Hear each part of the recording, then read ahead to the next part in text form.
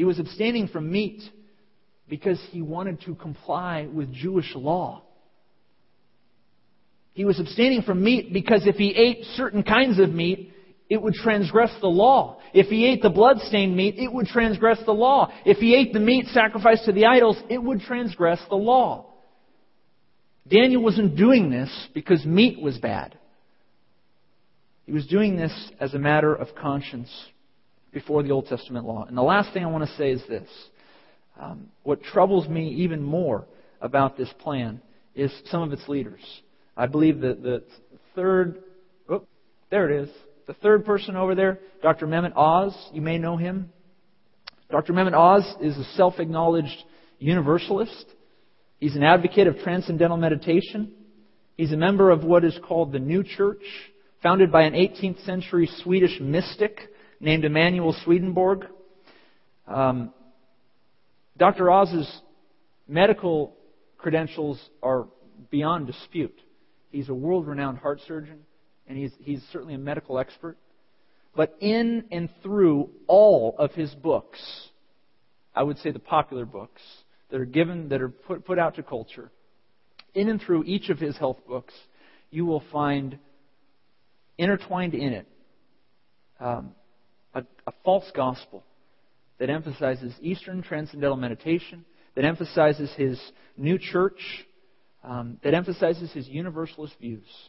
From the church's website that he attends, the requirements, note this, I don't have it up here, just listen. The requirements for salvation are simple.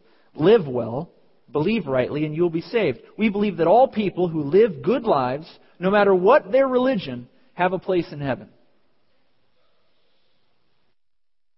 And Saddleback puts this man on the stage.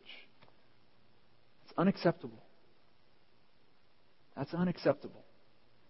And I can look you in the eye and say unequivocally that I have defended Pastor Warren and I've defended Saddleback Church for years.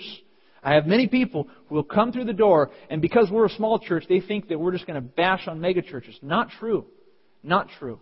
In fact, Saddleback has done things we will never dream to do around the world.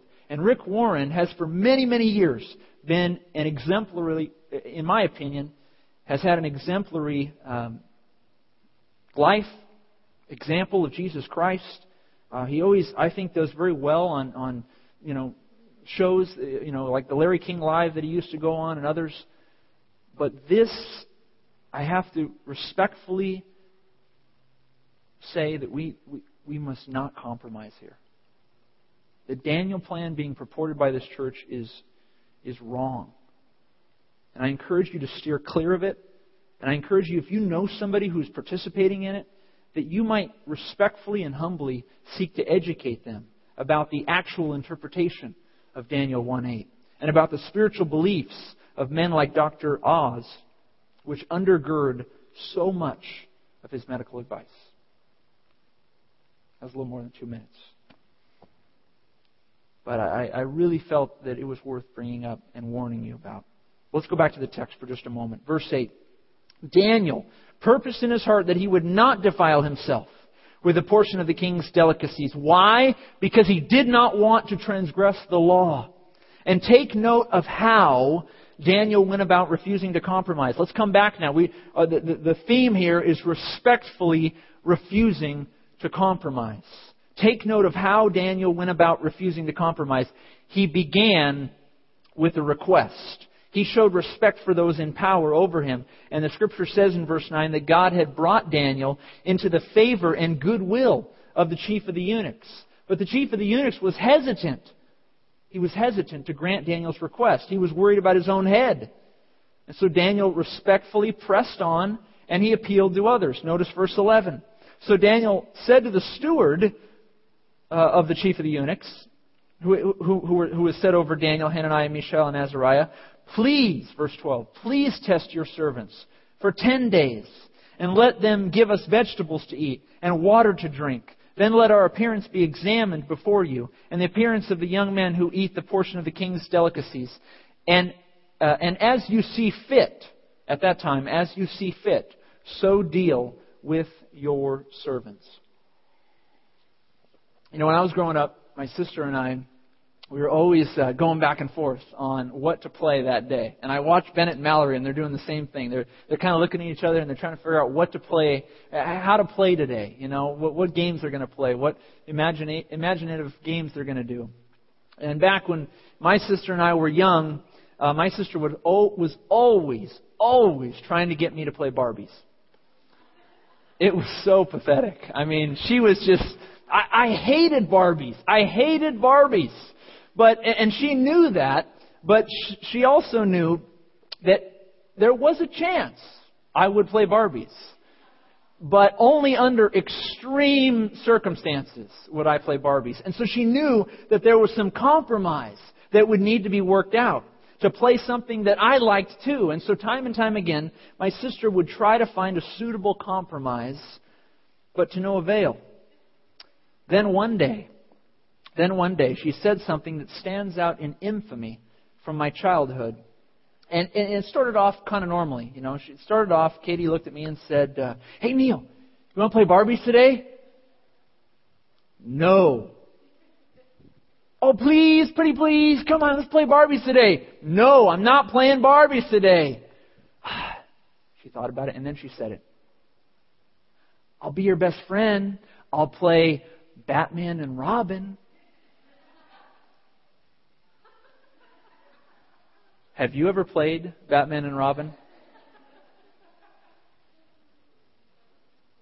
It is unreal. My wife and I play Batman and Robin all the time. Once my sister said, "I'll be your best friend. I'll play Batman and Robin," I said, "Where's the Ken doll? I'm ready to play Barbies now."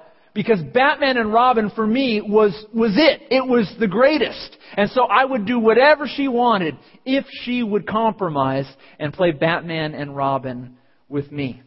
And so, Scott, if you want to play Barbies with me, you got to play Batman and Robin first.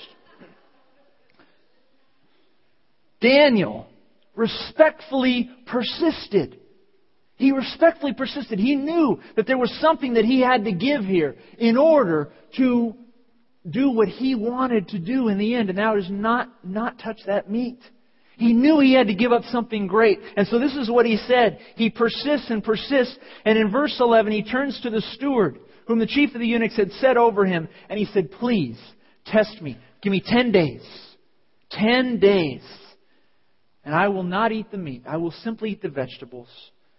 And I'll simply drink the water. And then you look at me. And let my appearance and let our appearance be considered.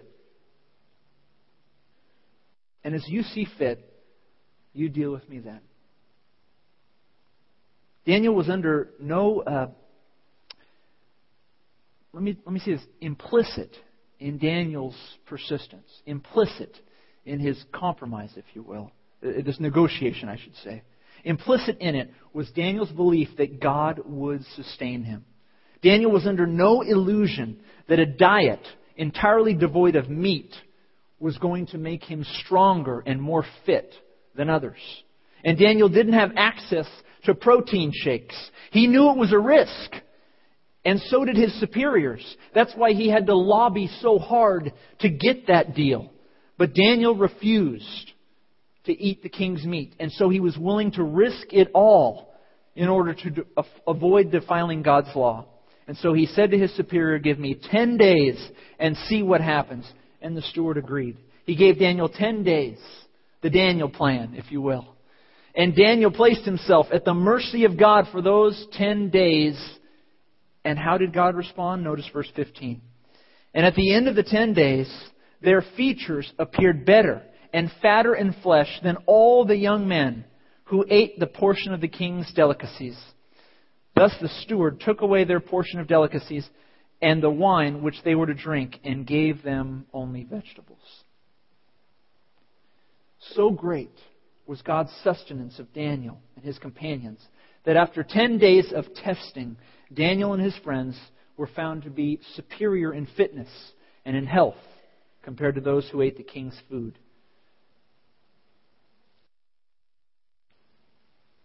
It was the hand of God. It was the hand of God. It defied all odds. I can assure you, you go 10 days with just fruit and veggies without any protein, and you compare that with a person who goes with a balanced diet, you will notice a difference between the two. And this person will appear much fitter and stronger and healthier. This was a work of God. This was a work of God. Daniel, through a quiet resolve in God and a respect toward those over him, kept his conscience clean and found favor in the eyes of God and man. Another early church father, Jerome, wrote this about this passage. He said, "By the bountiful favor of the Lord, Daniel received favor and compassion in the sight of the prince of the eunuchs. By this we may understand that even under pressing circumstances, holy people are loved by unbelievers. It is a matter of the mercy of God." Now, Jerome here, he's not under any illusion that this is always the case. He's speaking proverbially here. But this 4th century theologian, he got it.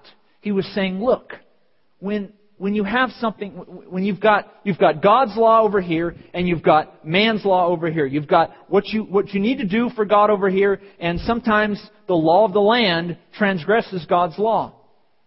But Jerome says, look, when you instead of pridefully defying yourself,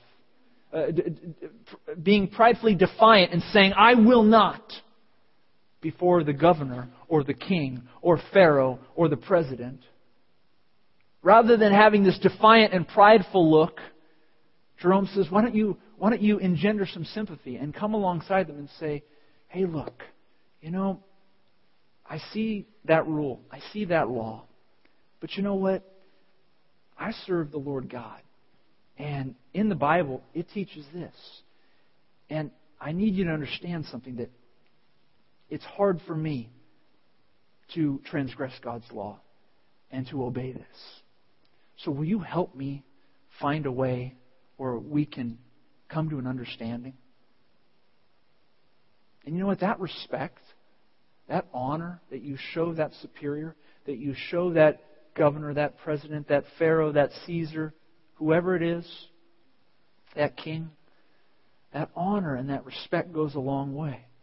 That's why Paul says, honor the king.